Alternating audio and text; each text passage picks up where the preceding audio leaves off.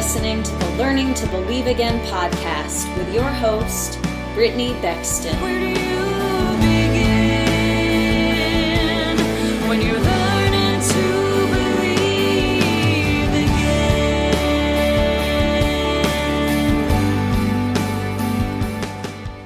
Hi everyone, and welcome to the podcast. I have a prophetic encouragement for you today that the Lord has been speaking to me about for the last week pretty much, especially just the last few days.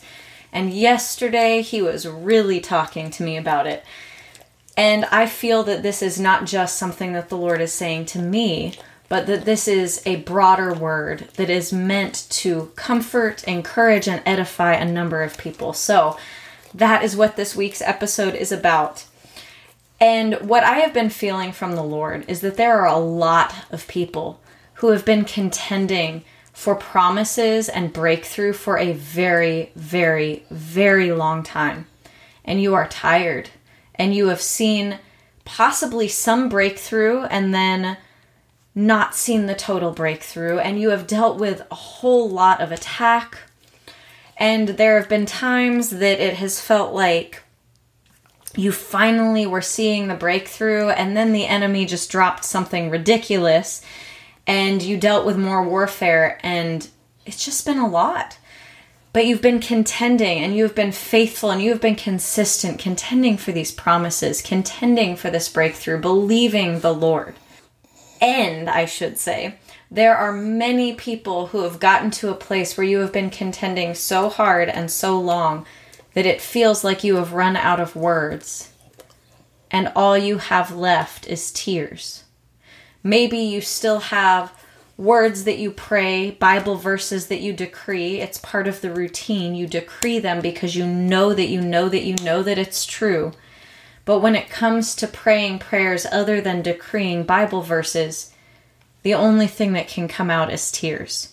Or maybe every time you pray, you end up weeping and in travail, just sobbing. The sobs of the desire for the breakthrough. Well, I just want to encourage you, first of all, that God hears our cries. That really is what this word is based around. God hears the cries of his people. There is a verse that says, God collects our tears in a bottle.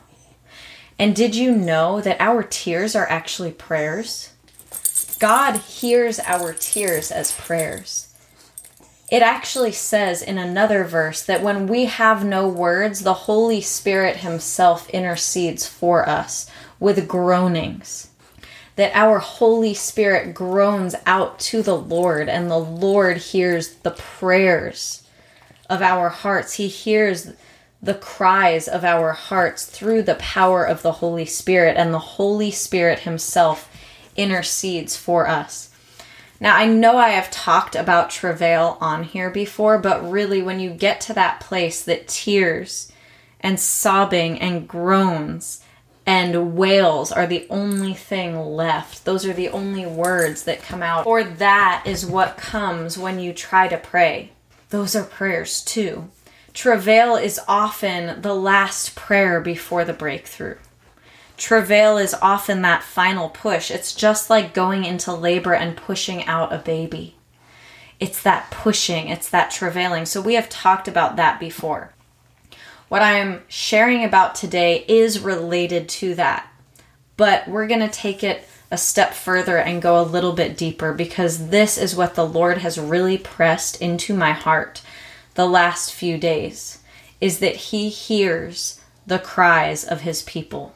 He hears the cries of his people, not just those who have been interceding for long breakthroughs, but he hears the cries of distress of his people. He hears the cries of those that we have been interceding for. He hears our cries. He hears our cries. He hears our travailing cries that are pushing to the breakthrough, and he hears the cries of our heart coming from brokenness and pain, because it is so hard to see what the enemy has done even as you're standing. He hears the cries of our heart, and he doesn't just hear our cries. God doesn't just hear our cries, God acts on our cries. The cries of his people move God to action. You know, in Genesis, when Cain slays Abel, it actually says that Abel's blood cried out to the Lord from the ground. That's what God said to Cain, that his brother's blood cried out to him from the ground. And God responded to the cries of Abel's blood. So blood shed cries out to God. But not just that. God hears the groans, the cries of his people.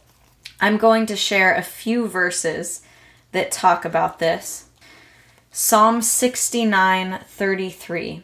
It says, "For the Lord hears the cries of the needy. He does not despise his imprisoned people." Job 34:28. They cause the poor to cry out, catching God's attention.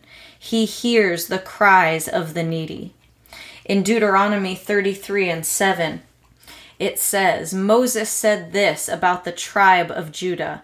O Lord, hear the cry of Judah and bring them together as a people. Give them strength to defend their cause. Help them against their enemies. So God hears and responds to the cries of his people. But there is one passage that the Lord has been bringing up specifically to me. And that is when God talks to Abraham about Sodom and Gomorrah. Now, a lot of the time when people think about Sodom and Gomorrah, people think about God just responding to the sin of the people with fire and brimstone. But what God was responding to was the cries of his people. God responded to the cries of his people because what was happening in Sodom and Gomorrah was violence and sexual assault against his people. People were being brutalized and raped regularly, and the people were not stopping. And God heard the cries of the victims in Sodom and Gomorrah, and he responded to the cries. There are times when God will give people and things reprieve, and he will give people time to repent. There are so many scenarios in the Bible where the Lord is outraged at sin. He even says that the people have been cheating on him. They've been living in horrible ways, but he gives them an opportunity to turn from their wicked ways, to repent and to come back to him, and he calls them back to himself. But that is not what we see in Sodom and Gomorrah. God comes down and speaks to Abraham about Sodom and Gomorrah, and God comes down not to warn them and tell them to turn away from their wickedness. God comes down to destroy Sodom and Gomorrah as scorched earth. Why? Not because of the sin. Yes, ultimately the sin was what was causing it, but not just because the people were in sin or sexual immorality. God came down to avenge his people. God came down to protect his people. God responded to the cries of the victims. This is what God says in verse 20. And actually, I'm reading from the Message version because I love the way that the Message version says this. And that means it's actually verse 20 and 21 lumped together. But this is what it says. God is talking to Abraham here, and it says, God continued, "The cries of the victims in Sodom and Gomorrah are deafening. The sin of those cities is immense. I'm going down to see for myself if what they're doing is as bad as it sounds. Then I will know." So God heard the cries of his people. It says the cries of the victims in Sodom and Gomorrah are deafening. They are deafening.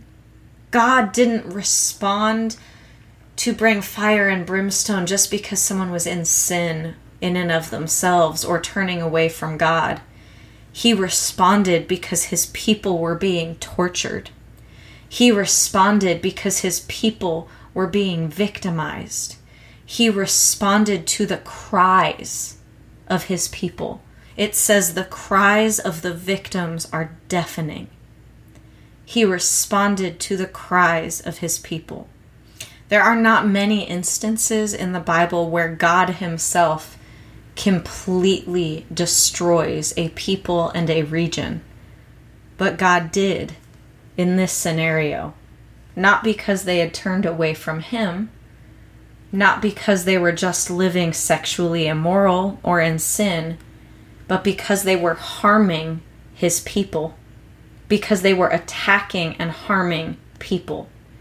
You see, God does have patience for people to repent, but God also protects his people. And when someone is inflicting harm to the extent that it causes the cries of victims to cry out to the Lord in such a way that it is deafening, the Lord steps in and he responds. And he destroys the enemy for the sake of his people. Because he is a God of justice. He is a God of grace. Yes, he has so much grace. He desires that no flesh shall perish. But he will not stand by and watch his people be destroyed. He will not stand by and watch the plans of God be destroyed. God sees that his promises are fulfilled, and God sees that his people are avenged and protected.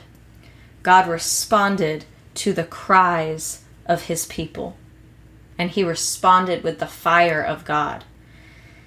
So I know that you might not all be dealing with a situation where there is truly violence or torture against people. Some of you may. Some of you may be crying out in situations like that.